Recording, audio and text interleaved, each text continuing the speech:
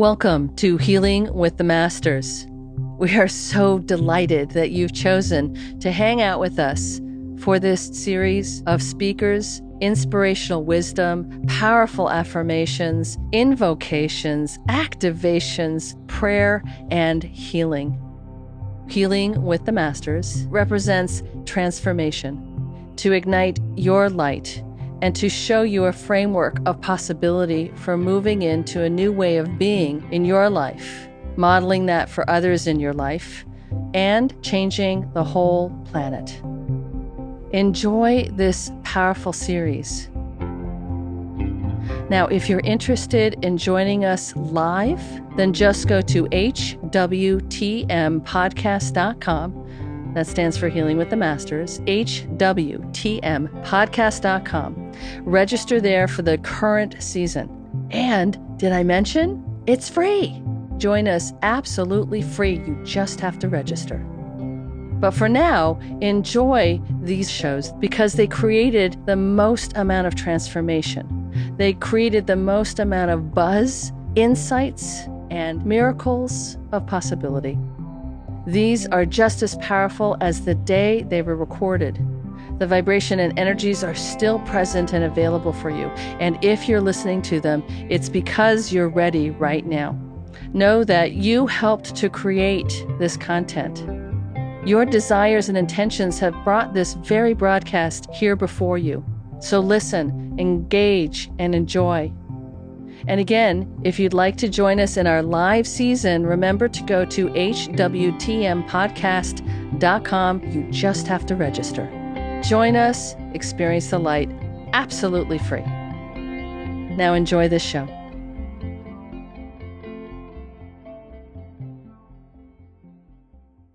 Hello, everyone, and welcome to Volume 13 of Healing with the Masters, and welcome to this powerful season.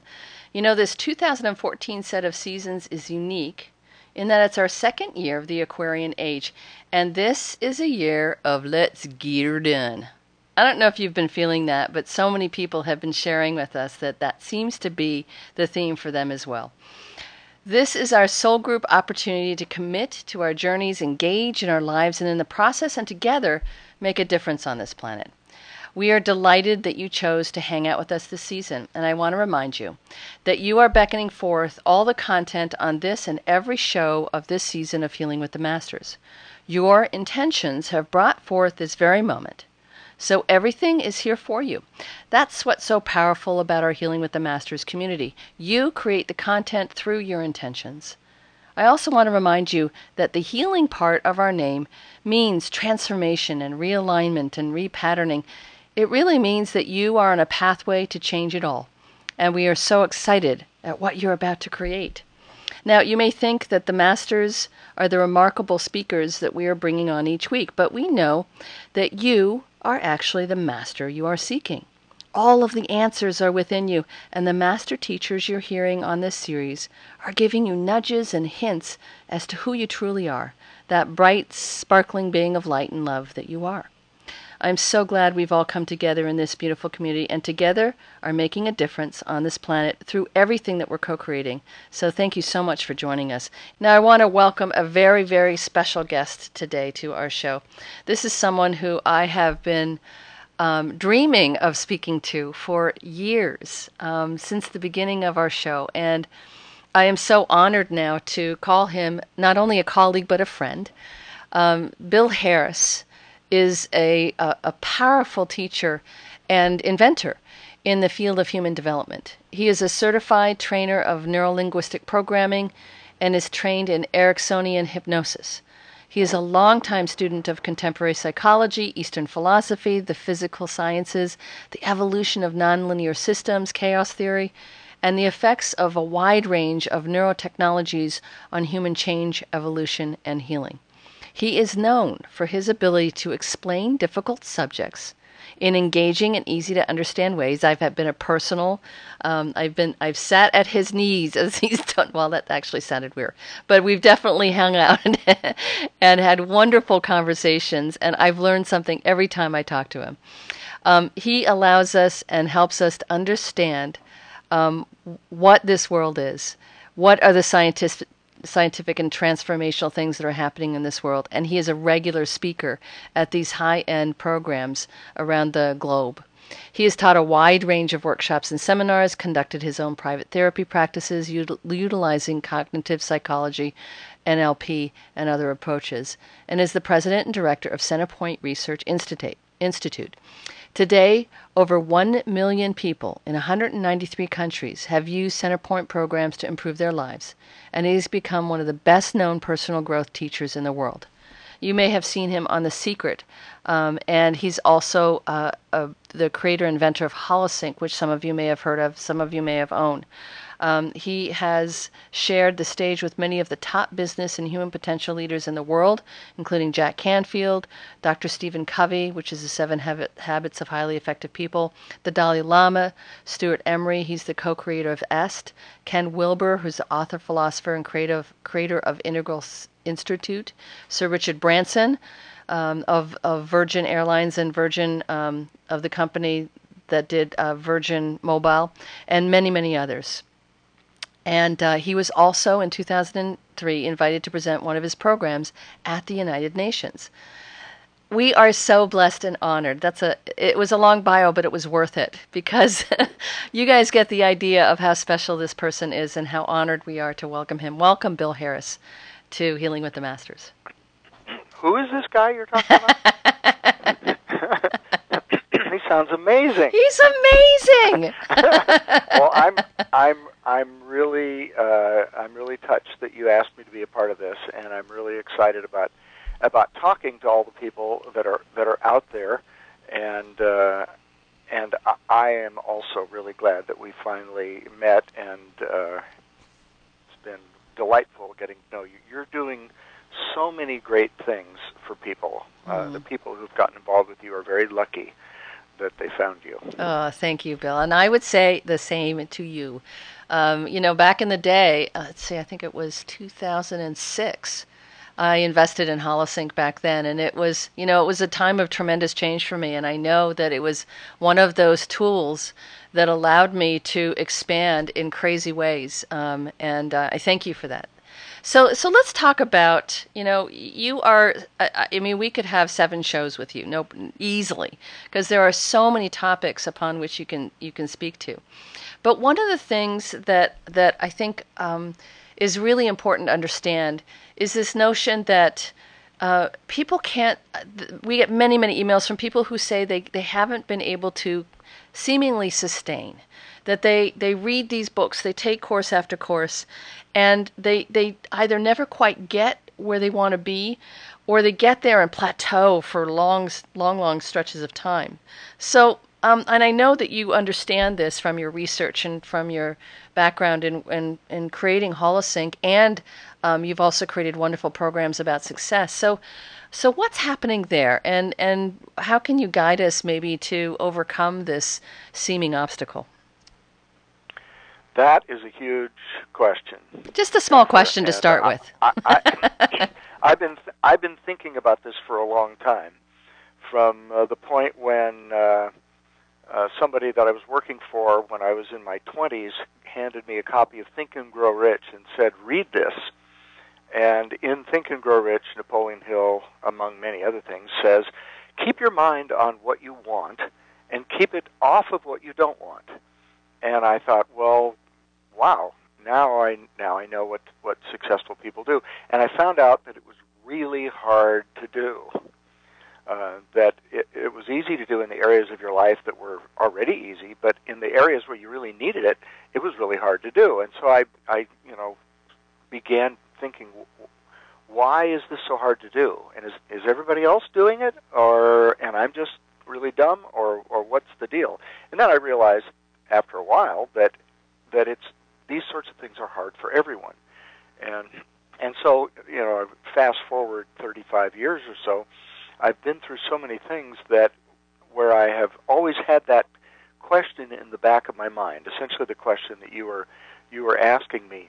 Why even people who know Napoleon Hill's success principles, or they've taken a course on communication skills, or how to have a better relationship, or a whole range of things, that we all want to improve, at least thoughtful, seeking people like the people that are on this call, and yet we never quite get to that place where you go, okay, I've got it nailed now. Everything is just humming along. So that's a really great question, and I wish I had an answer. So what's the next question? You're not getting off that easily. Well, I'll tell you what I think it is at this point. Literally, I have been thinking about this for 40 years, just about, and not quite, but probably 36 or 7 years. I think that the underlying fundamental that many people lack, most people, almost everybody, in fact, lacks, is what I would call awareness. Awareness is the fundamental that if you have it, you are able to do what you intend to do, no matter what it is, whether it's communicate skillfully or be loving to other people or have your spiritual growth flower or become more prosperous, whatever it happens to be that you've been reading books about or taking courses about. If you're aware, it's going to be easy to do. And one of the reasons is the how-to of how to do anything is a Google search away these days. When I was coming up, you had to go to the library or find somebody in person that you could talk to or something, and all those are still valuable things to do. It's not hard to find out how to do something anymore. It's the getting yourself to do it part. And here's why. Almost everything. Well, let me back up and I sort of start off by saying that the key to a well-lived life is choice. The goal is to have more choice, and I finally kind of boiled this down to choice about 4 different areas of life: how you feel, how you behave, which people and situations you attract or become attracted to, and what meanings you assign to what's going on around you. Those 4 things in life, I don't know if we have time for me to go into this, but those 4 things in life are really the only things in life that human beings, at least potentially, could have a choice about. Almost everything else is not really within your control. I'm sorry, magical thinkers that think you can control the whole universe with your mind, but these 4 things you have control about. You don't have control about what other people do. You don't have control over the fact that everything in this universe is impermanent and comes into being, passes away eventually, falls apart, ends in some way. You don't have control over the fact that humans have sensitive bodies. They can be hurt. They all that sort of, and certainly you don't have control over the sun and the weather and the gravity and all those physical forces. But you do have control over things that you generate. And here's a key point. You generate those 4 things, but you do it outside your awareness. You do it unconsciously. And because you do it unconsciously, it runs on autopilot. Now, this is a good thing, in a way, that all this stuff runs on autopilot, because if you had to think through everything that you do, it would be too much. So you make generalizations and you learn, and I don't have to meet you every time I come to you, or figure out what a door is every time I come to a door I've never opened before, and all kinds of other things. There's just all kinds of stuff that runs on autopilot. But when we're traumatized by life while we're growing up, especially, and that doesn't have to be being chained to the radiator in the basement or something like that. It's being disappointed by life, not being paid enough attention. Maybe your mother is distracted someday, and you come home with something you made at school, and you show it to her, and she's so worried about something else that she doesn't go, oh, that's wonderful, and really engage you on it, and you conclude, not knowing how to evaluate these things, you conclude that, well, I'm really not that important, or what I made isn't very good, and so we all accumulate these little traumas, and sometimes big ones too.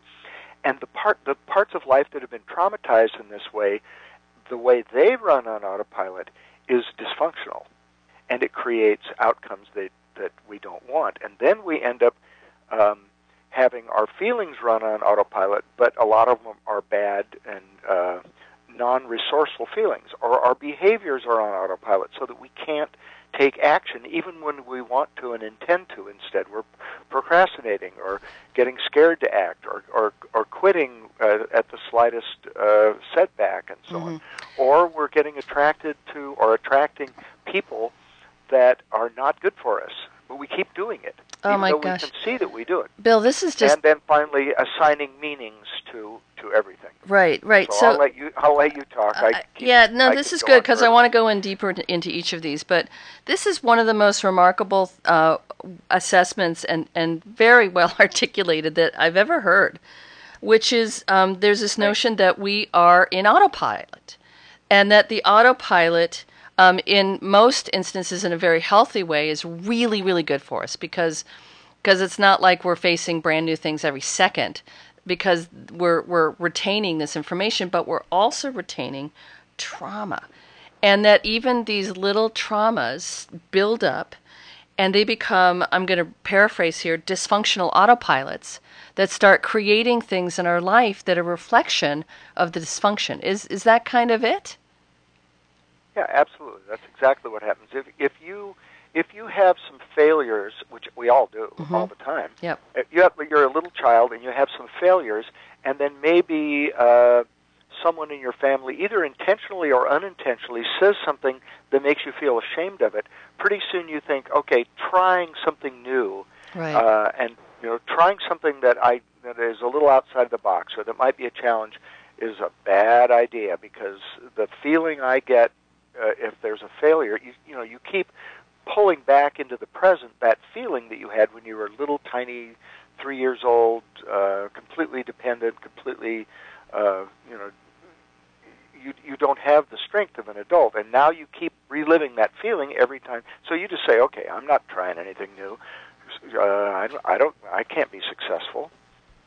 Yeah, and we create these wild conclusions. So, but what you said at the beginning is that choice is the key to a well-lived life. So, these four areas: how you feel, how I behave, how people in situations attract, how we're attracted to them, and the meanings we assign. Are these like the points of choice that we can make a change in? The reason you can have a choice about those four areas is because they are generated inside of you. Now, like what everybody else does is not generated inside of you. There are people that have enough magical thinking in their head that they think that they are, that how somebody else behaves is because of them. I mean, you can influence how somebody else behaves. I'm not saying that, but some people think something bad happened, and it happened because of the way they were thinking. Right. I mean, it's possible that you thought something, and then you behaved in a certain way, and you got attracted to certain things, and you made it happen in that way. But so, at any rate, these four things could be a choice. There's two criteria for having a choice. It has to be something that is being generated by you. And we can talk in a second about how we generate those things. And the second thing is that you have to have enough awareness that you can observe as you do it how you generate those things, also seeing the consequences as they happen. So it needs to be something you create, and it needs to be something you have to be able to watch it with awareness. And the problem is that hardly anybody has this kind of awareness.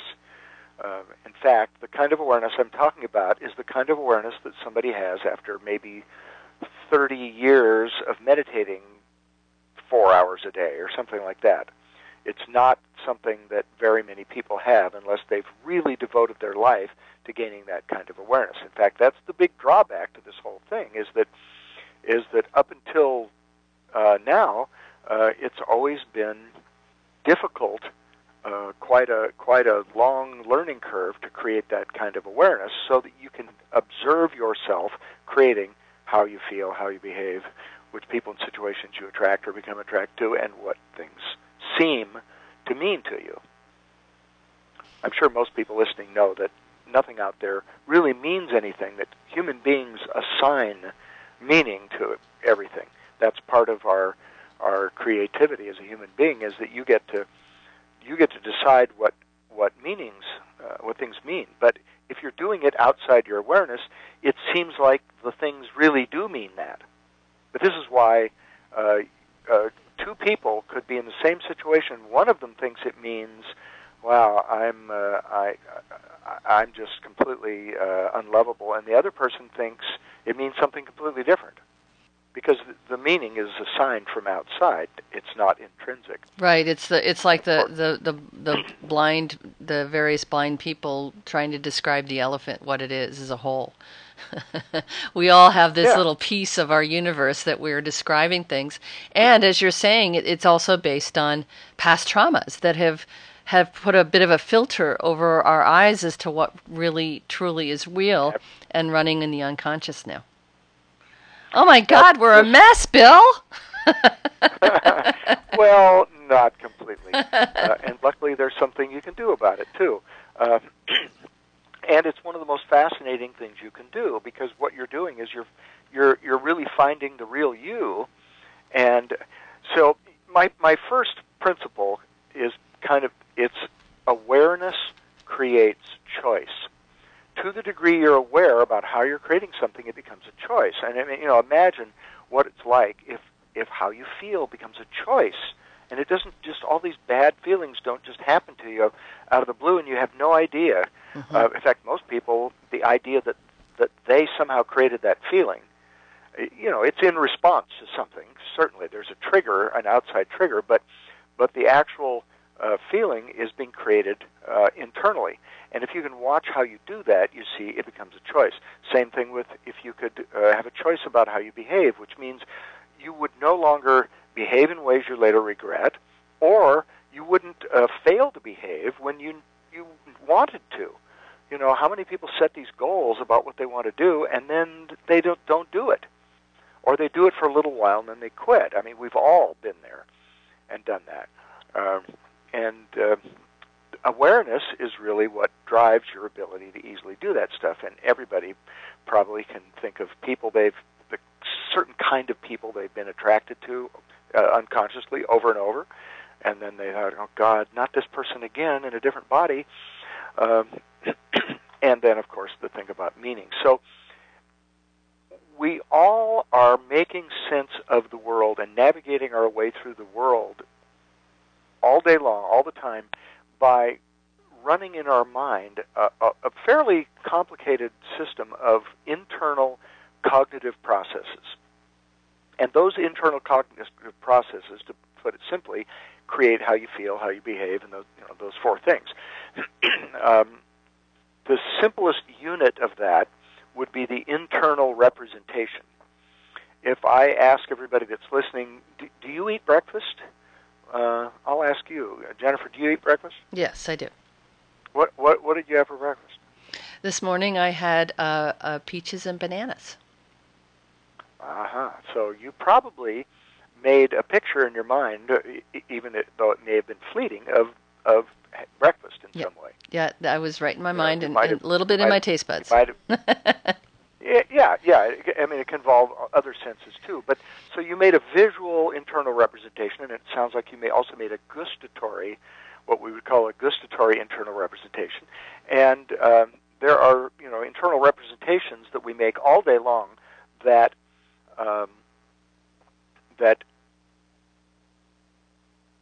create our feelings and those other things. So if you thought about something that you really detest, or something that really bothers you, in order to think about it, you have to, you might be saying words in your head, which is one kind of internal representation, but you're probably making pictures of it. Most people, though, you see, are not aware of these internal representations.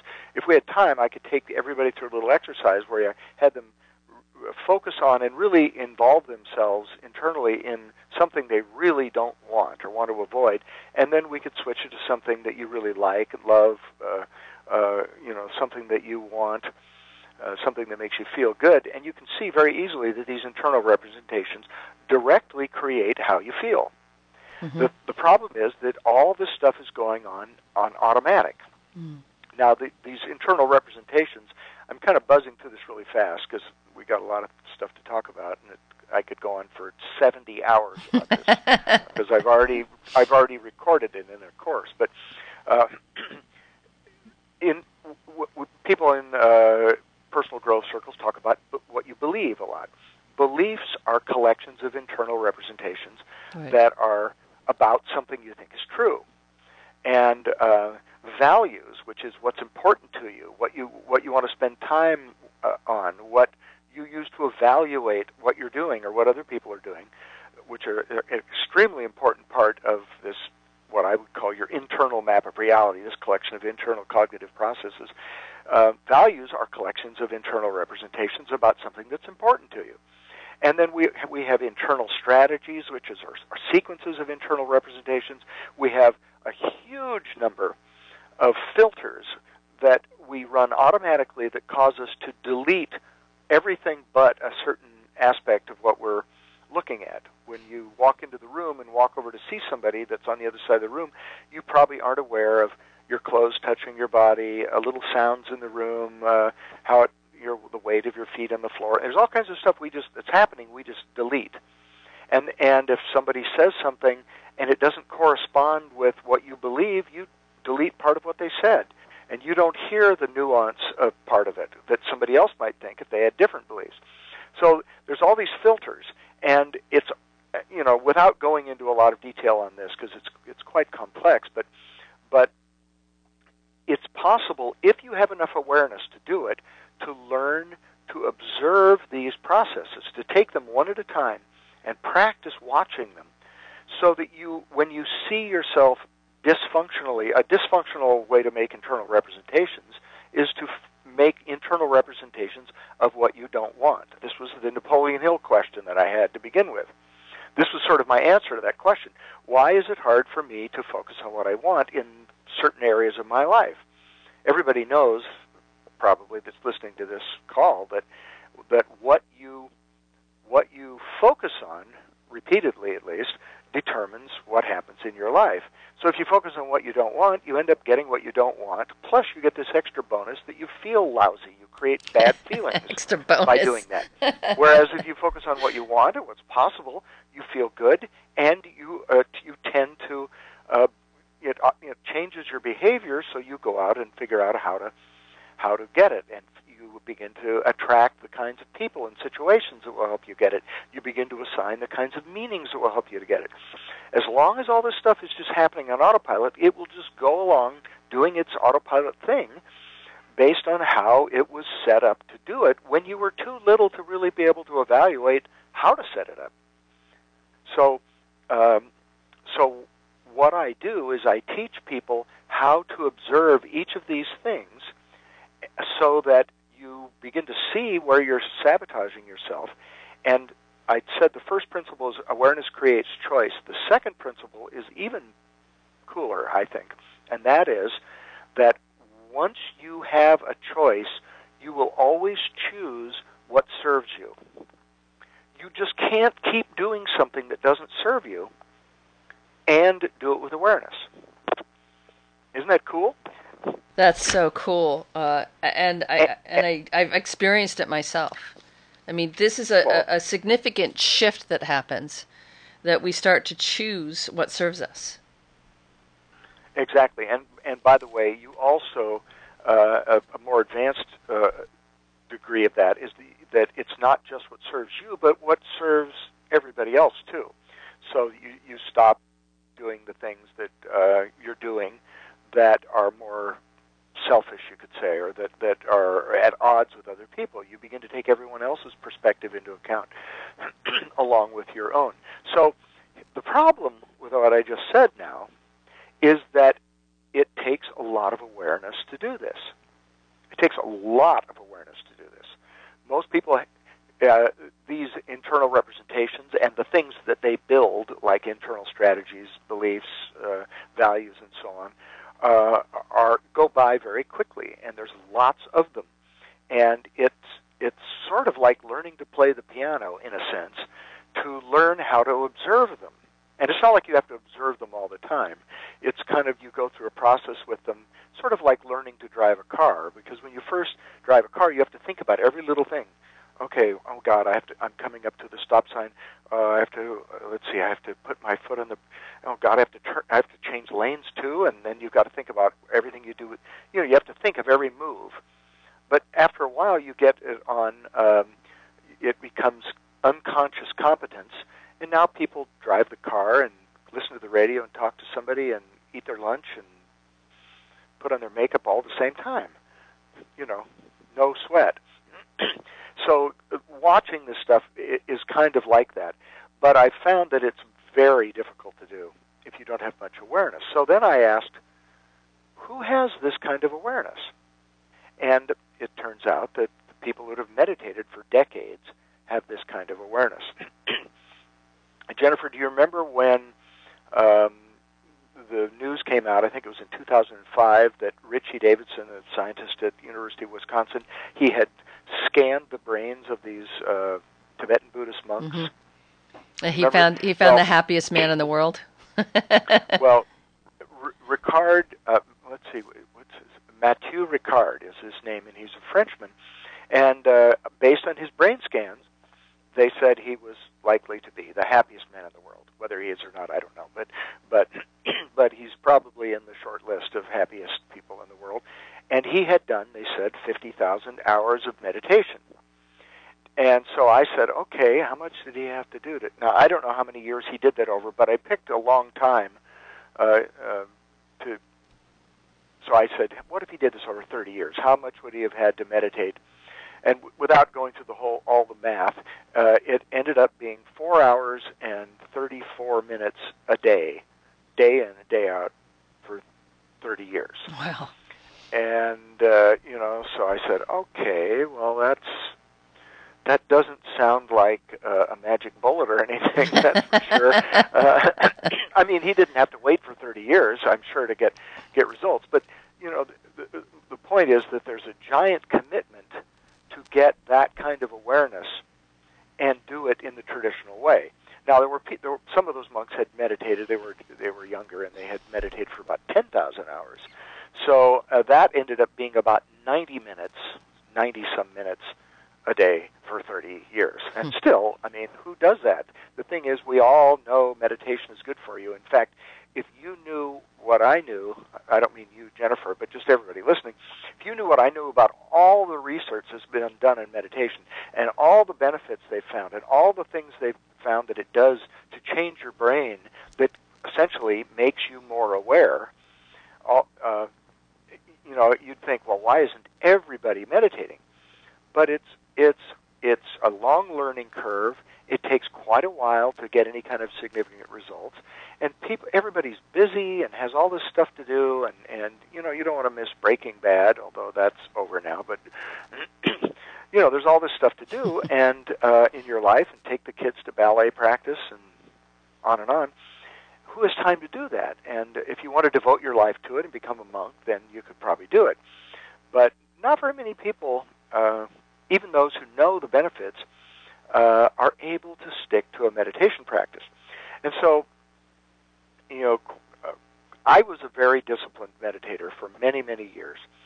And I'd been meditating for 16 years and probably averaging a couple hours a day, which I had. You're halfway there. I had to be unemployed. Yeah. No, that's halfway there, but that's quarter of the way there because it was half. Right, half of the time, right. And half as long. And I wasn't studying under the Dalai Lama either. But at any rate, about that time, it was in my mid-30s, it was in 1985, I ran across two pieces. I think I knew about the first piece of research already, which was the Menninger Clinic and the TM movement, the Transcendental Meditation movement. They had looked at the brainwave patterns that meditators were making. And so everybody knew what those brainwave patterns were by the 70s. And we could go into each of them and all the wonderful things that happens when you can make more of them. They all kind of boil down to increased awareness. which translates into more creativity, better learning ability, clearer mind, less reactivity, less anxiety, less depression, less confusion, less anger, more inner peace, more happiness, plus all the health benefits and all that sort of stuff. But and then the Menninger Clinic had also done some actually more sophisticated research even than the TM people. So they knew what people were doing in their brain when they were meditating quite a while ago. Then I ran across this piece of rather obscure research which was not about meditation. In fact, it had no, it was such pure research that there was, the guy that wrote it, his name was Dr. Gerald Oster. He was a researcher at Mount Sinai Medical Center in New York. He didn't even say anything in this paper about what it might be useful for.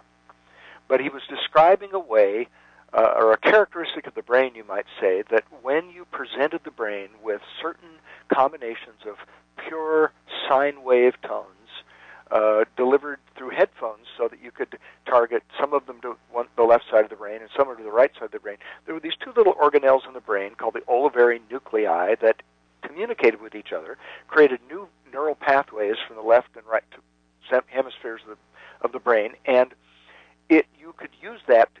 The long and short of it is to change people's brainwave patterns. So I'm sitting there reading this thinking, wow, I already know what the brainwave patterns of meditation are. Could I use this to change people's brainwave patterns, or change my own brainwave patterns to those of meditation? So I went and got a bunch of equipment that I didn't know how to operate, and bought a few things and so on, and began to experiment with this. And I remember the first time that I and two other friends, I'd made a cassette tape with these sounds on it. It was before CDs, and we were listening to this thing for a half hour. And we were sitting kind of facing each other, cross-legged, and we opened our eyes at the end when the tape ended and looked at each other for, half a minute or something, and then somebody said, "Are you feeling what I'm feeling?" I mean, we were just kind of blown away because we'd just been transported to this really deep meditation, and we were feeling high on all these wonderful neurochemicals that you make when you go that deep. And we were just blown away by this. And although the actual meditation experience was a mind blower, what really got us was as we did this over time. See, I had been, despite all the meditation, I was a very angry person. I was depressed a lot when I wasn't angry. I had burned many bridges with people. I was very difficult to get along with, and I had very little going on in the world. I wasn't making hardly any money. I had no career. I had no career prospects. I was, I hesitate to say I was a loser, but I kind of was at that time. But as I used this, as the weeks and months went by, the anger began to dissipate, and I stopped being angry. And somebody that I had always triggered me would do whatever they did repeatedly to trigger me, and I would say, "Wow, that had no effect on me." Wow. and I would actually feel compassion for them that they were, involved in this little game of trying to get my goat.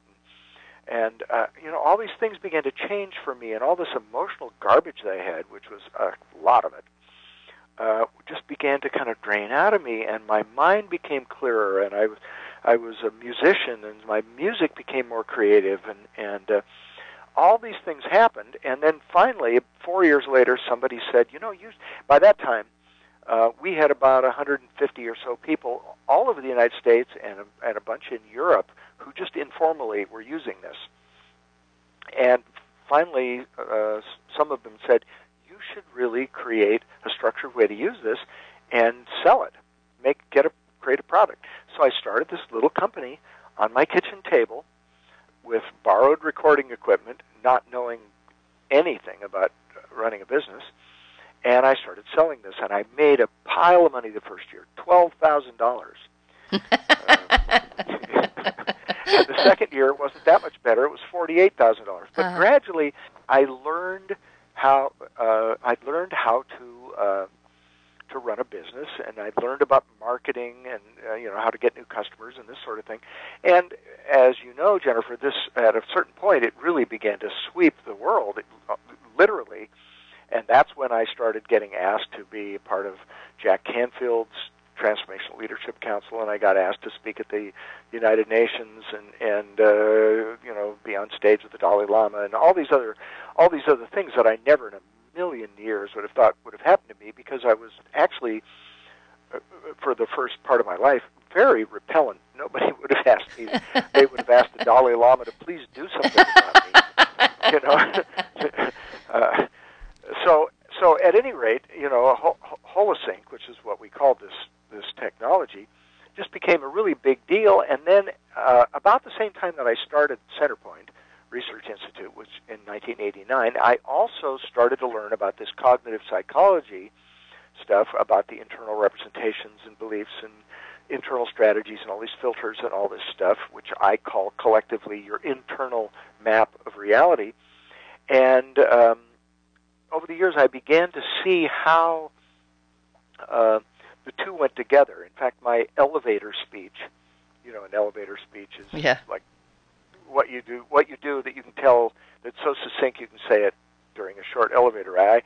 If people ask me what do I do at a party or something, I'll say, well, I have this amazing audio technology that creates tremendous amounts of awareness by changing the brain, and then I show people where to direct that awareness so that they can get the maximum amount of choice about how they feel, how they behave, which people and situations they attract or become attracted to, and what meanings they assign to what's happening around them. The four things get this glassy-eyed look and say, okay. Yeah, so you're basically helping the awareness on the four things that you mentioned earlier, so that we can shower awareness on those four things that really can change your life.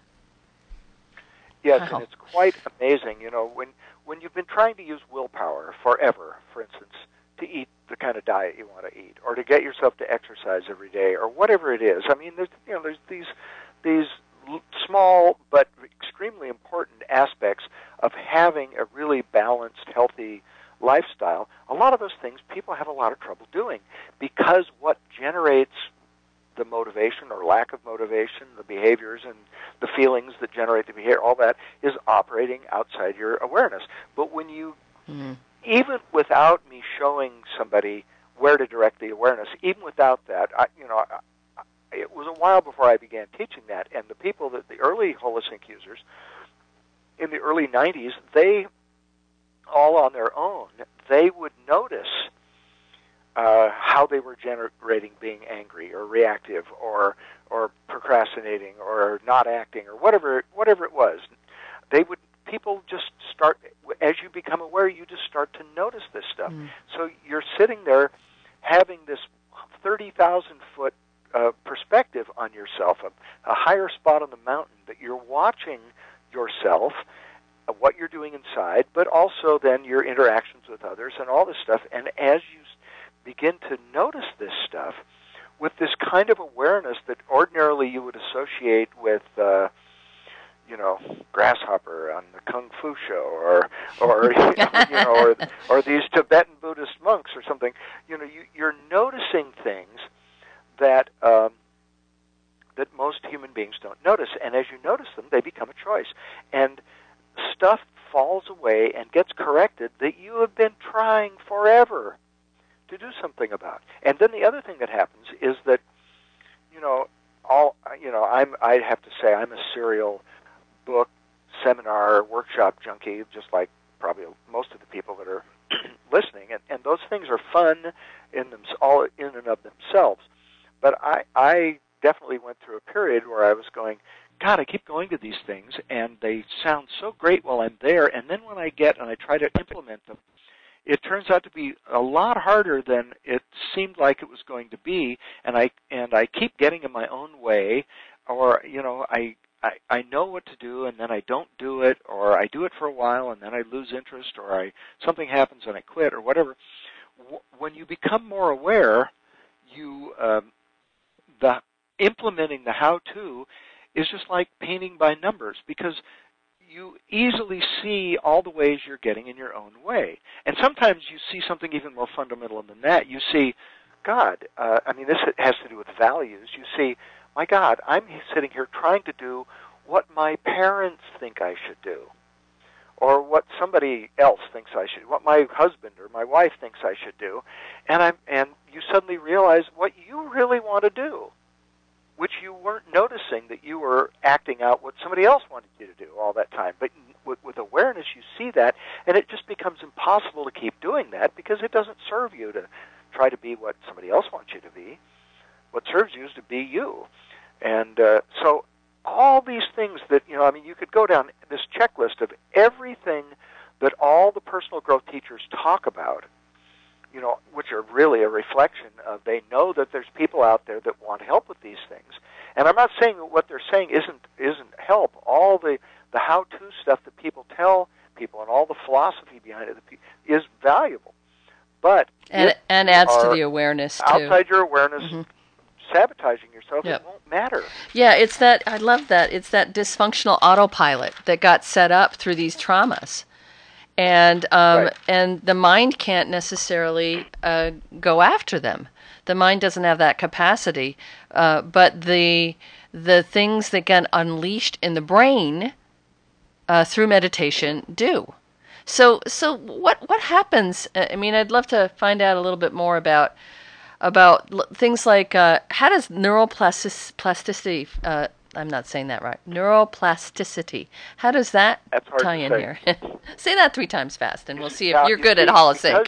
Because your brain is plastic, Jennifer. If you practiced saying neuroplasticity, after a while, your brain would turn over more brain real estate to saying it, and you'd get really good at it.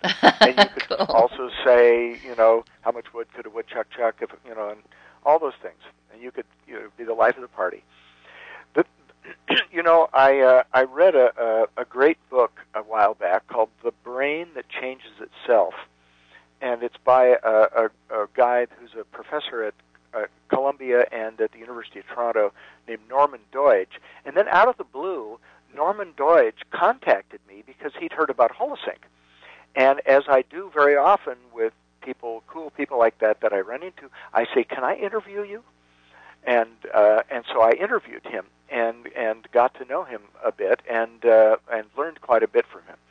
And he said something to be very startling about neuroplasticity. First of all, for those who don't know what it is, which is probably everybody does, but neuroplasticity is something that they didn't realize a quality the brain has for quite a while. They thought that your brain was set after a certain age, and that things could not really change unless they changed for the worse.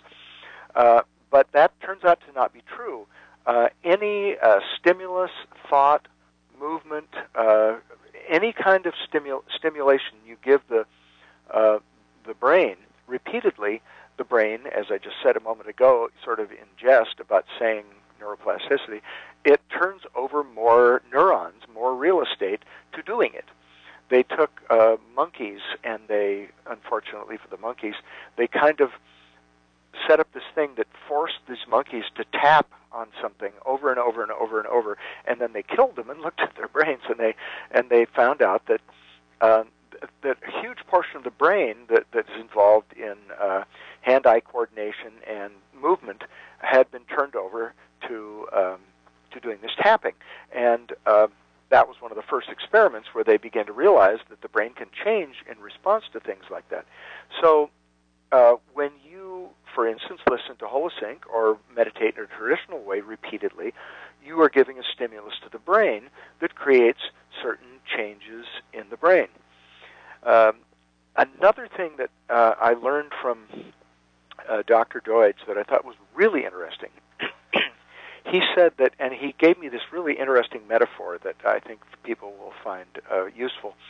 He said that all the things that you don't like, your bad habits, this autopilot stuff that is dysfunctional, all that stuff was created by neuroplasticity too. Really? We don't usually think of it that way. Wow. We think about it as, well, we can change and make positive changes, but the negative things were created, that's a meaning, you see, that we're assigning that they're negative, but Right. the things that create outcomes we don't want are were also created by neuroplasticity. He said neuroplasticity is sort of like a ski slope where there's virgin snow and nobody has skied on it. That's kind of how your brain is in the beginning when you're a baby. And what happens is the first skiers go down the hill, and they can kind of go wherever they want, as long as they avoid rocks and trees and stuff like that. And they can sort of make their own paths, but the people that come after them are more and more likely to go in the same trails that they've created. And in fact, once you get in those ruts, it's hard for you to ski out of them. Anybody that skied would know this. I'm actually not a skier, but makes sense to me. At any rate, the brain is the same way. So you have these experiences when you're growing up, some of which are very good, but some of which are saying to you, or you're concluding, this is a part of life that is potentially dangerous, and I have to watch out for whatever it is, authority figures, being the center of attention, making a mistake, or we could list hundreds of things. Right. But so those all create these grooves, these ruts, these pathways, these neural pathways in the brain, and once they're created, they're hard to get out of. And what makes it easier to get out of them, of course, is awareness. The more aware the more you can make your brain more aware, the easier it is to get out of this stuff. I mean, if you take the most unaware people that have no interest in personal growth, no interest in change, they don't want to take any responsibility that they're creating their behavior or their outbursts or whatever. It's everybody else's fault and all that kind of stuff. They're not even the slightest bit interested in this. They're not thinking about it. They're in those ruts, and as far as they know, that's where they should be. And if the rut is creating something bad, it's everybody else's fault or the fault of society or the environment or something. But the people that are listening to a show like yours are among the more aware people in the world and the more thoughtful people in the world. And so we look at this stuff and we say, well, I don't want to be doing these dysfunctional things. I don't want to be unintentionally being reactive to people and unkind to people, and I certainly want to be more prosperous, and I want to feel better. I want to behave, take the actions I want to take, and be a choice about not taking the actions that I shouldn't or don't want to take. And so, we're all busy doing all these things that do trigger neuroplasticity. The problem is that as long as those ruts are unconscious, we can begin to try to create new ones. But here's a good example of how these ruts grab you. If you told me an area of your life, Jennifer, that was not working the way you want, and then I said, what you need to do is say affirmations about that. You need to start making these new positive connections in your brain about this. So there you're saying, I will only eat the foods that make me healthy, or whatever it is, something. I only eat licorice. I only eat licorice. Oh, wait, no, that's different. No, that's what you've been saying. Actually, real licorice, can be very good for you. Yeah, it's good for the adrenals. Yeah, but somebody tells you to think positively about something. And so here you are going, I'm thinking positive, you're saying whatever the positive thing is, and then it occurs to you why you're thinking positive. I'm thinking positive because I don't want to think negative, and I don't want to think negative because there's this thing that's a potential danger that I'm trying to avoid. And there you are back in the same rut. Right. Your attention went from thinking positively, just thinking positively reminds you of the problem that caused you to want to think positively. So, in other words, you're using willpower to stay out of that rut, and it doesn't work. So, you know what I tell people, Jennifer? I do not tell people to think positively. I tell them if you're thinking negatively about something, think negatively about it, but do it with awareness. There's the think key. Negatively with awareness. Yep. You watch yourself thinking negatively. You watch yourself making internal representations of this danger that you don't want. Right. Let's say you don't want the authority figure in your life to yell at you and make you just feel like a powerless 3-year-old, because that is kind of what happens. And so you start saying positive things about, not whatever the positive affirmation would be about that. And then here you are going back into it. So I say, okay, well, just watch yourself make internal representations, which could be what you say to yourself, could be pictures, and it could be sights, sounds, feelings, all that stuff. They're all internal representations. You're watching yourself do that with awareness. As you do that, you easily see how the internal representations you're making are causing these really crappy feelings and causing you to feel motivated to act in a way that might not be resourceful. This is so cool. And if you do it enough, you begin to see, God, I actually get unconsciously attracted to authority figures who are going to trigger this. I love this. And I actually give off social cues that cause authority figures who are abusive to spot me as a potential prey, and they get attracted to me. And there's the dance. And then you see yourself doing adding all these meanings to what's happening. The authority figure may be getting mad, not because of what you think, but he's getting mad because something terrible has happened to him. You know Mary Morrissey, don't you? Yes. Mm-hmm. Mary once said to me that she had been in this supermarket, and the checkout woman, the clerk ringing up the stuff, was just a total bitch. And while she was walking out, she was just kind of ranting about what a bitch this woman was to the kid that was carrying her bags out for her. And he said, well, her son was killed in a car accident about 6 days ago. And she's been like that ever since. And then suddenly she felt compassion for the person. But, the meaning she assigned to it was completely different than what was really happening. So we do that all the time. At any rate, when you see yourself doing this, in other words, when you think negatively like this, when you think about the danger you're trying to avoid, which is what people are really doing when they think negatively, then you just can't keep doing it. It isn't like you make this willpower decision like, this is ridiculous, I don't want to do it. It just kind of drains out of you, and you just can't do it.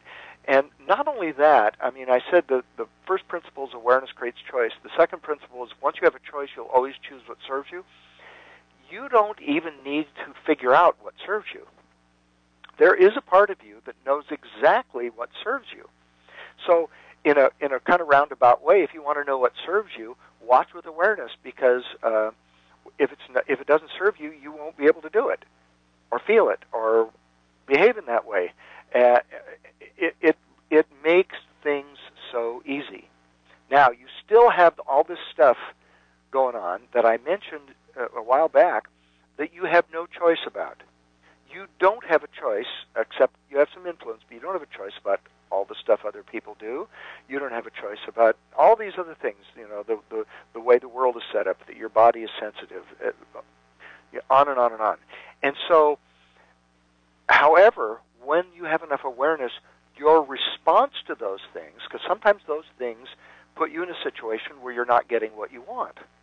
And it's an unavoidable part of life. This is why Buddha said his first noble truth was all life is suffering. He didn't mean everything in life is suffering. He just meant that suffering is built into life, and there's some of it you can't do anything about.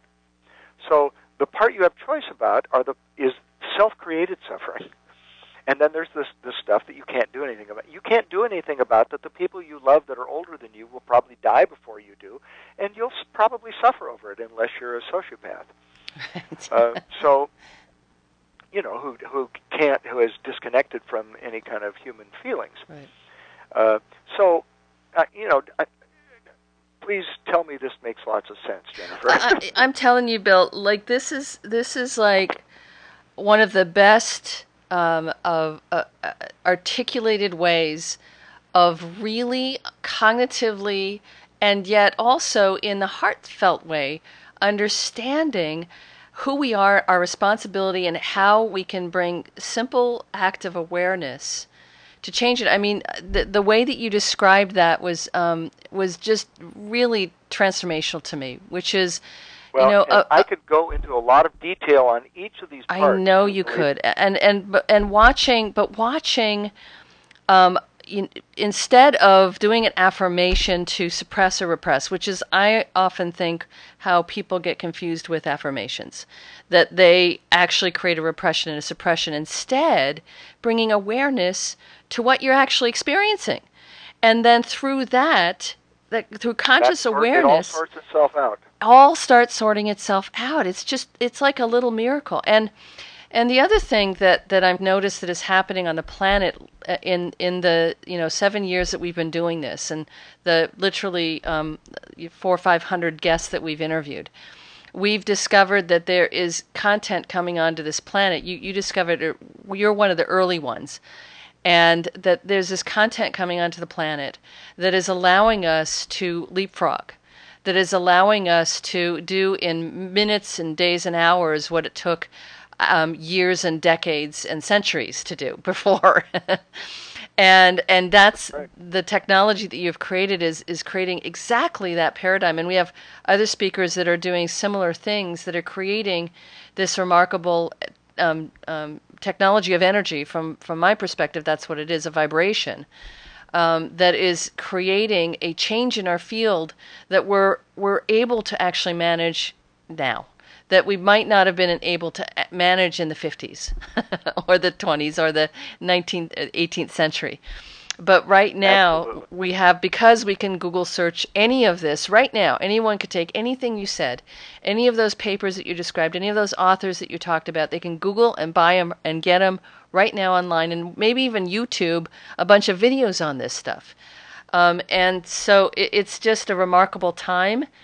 And I'm so I feel so blessed that we're able to share you with our audience finally, and sharing this remarkable tool that is that it's another easy button that we have the Well, and capacity. I know we're almost done, but I want to throw in one other Oh, little thing. please do, please do. And it'll just be a couple of sentences because I know we're Sure. running out of time. The one thing we didn't really talk about is the spiritual realm.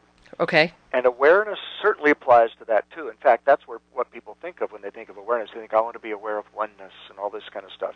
The truth is, what people actually have to go through to get to that point is aware of all the stuff they've disowned and made wrong, and all the stuff that they were taught to avoid, not focus on, that's not okay, inappropriate, blah blah blah. And that's the stuff that tends to come up when people meditate at first. But at any rate, there's a whole bunch of that I could go into. We don't have time to do it, but there are certain sort of basic principles. I guess you could say these are almost.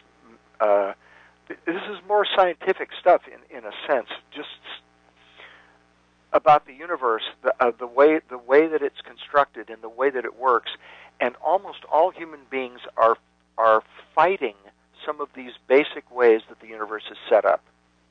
And when you're fighting it, it makes you feel a lot of angst about being a human being, and you don't feel comfortable in your own skin. You feel at odds with the world. You feel separate. But when you have enough awareness, you see how the universe flows along, and then you kind of flow with it. I wish I had more time to go into this because it sounds a little airy-fairy with the way I'm saying it, because I don't have time to give. I don't know. How much time do we have, Jennifer? We have. We're already 2 minutes over, but it's okay. Just Okay. Give us another 5 minutes, and we're going to run just a little bit over, and that's totally fine. Okay. Here's one aspect of it. There's a little game that everybody, a human being, is taught as soon as they're old enough to learn the rules. And Alan Watts called it the game of black and white. And the main rule of to play the game of black and white, first of all, you have to take all the stuff that's really all connected and separate it into separate things. And so people teach their children, this is a ball, this is oatmeal, this is a cat, this is all these separate things. So you begin to get this vision of everything as being, okay, there's a bunch of separate stuff, and it all moves around and interacts with each other, but it's all separate. And then once you know that there are separate things, then you divide them into two piles. the black pile, which is all the inappropriate, bad, negative, the stuff you don't want, and so on, and then you divide the other pile is all the stuff you do want, the appropriate, the good, the spiritual, the whatever. And then you play this game where you say, I must have all the white pile stuff and not the black pile stuff. And saying that is sort of like saying, I want to have buying without selling, or I want to have a coin with one side, right, with just heads and not tails, because there's no such thing as up without down. In fact, the appropriate things are only appropriate in response to the things that aren't appropriate. So when people see, one of the main rules of the universe is that everything goes together. It's one flowing thing. And so when you divide it up like that and then play like, I have to have just this part and we got to get rid of this other stuff, then you are swimming against the stream of the universe, and it causes incredible stress and angst and so on. So there are several things like this, double binds that human beings put themselves in, because how many New Age people are against being judgmental and against negativity, and the war against it. Yeah, I'm really judgmental about judgmental people. I'm really negative about negativity. You see, and people don't realize they're doing that, and what a box they're putting themselves in. Right. And anyway, there's so much more I could say about this, but I'm just so honored and blessed that you have joined us and are playing so fully with us and delivering so profoundly. Thank you, Bill. Well, I just want to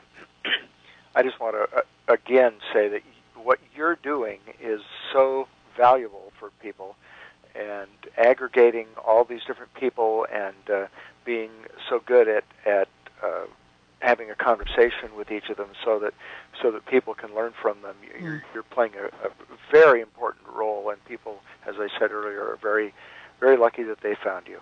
Thank you, Bill. I really appreciate that, and I sure love what I do. So I'm an example of one of your success people, because I am so blessed, so incredibly blessed to be doing that. So thank you, Bill Harris, for joining us, and thanks everyone for being part of this show, part of our community. Again, I just want to emphasize that because of your intentions, you have called forth this very material that Bill and I have shared with you today, and I'm just honored and privileged that you decided to take your valuable time and spend it with us. We know you have a lot of choices, and we are so thrilled that you said yes and are joining us, even if it's for a little while, on your beautiful life adventure. We love the sharing that we do in this community. Please share this with your friends. Please let people know. We want to get this material out there to as many people as possible. And we love you, and thank you, and good night, everyone. Thank you, Bill. You bet. Thank you. And remember, if you'd like to join us for any of our live shows, just register absolutely free at hwtmpodcast.com. That's HWTM, as in Healing with the Masters, podcast.com. Come and join us. Just register for the current live season.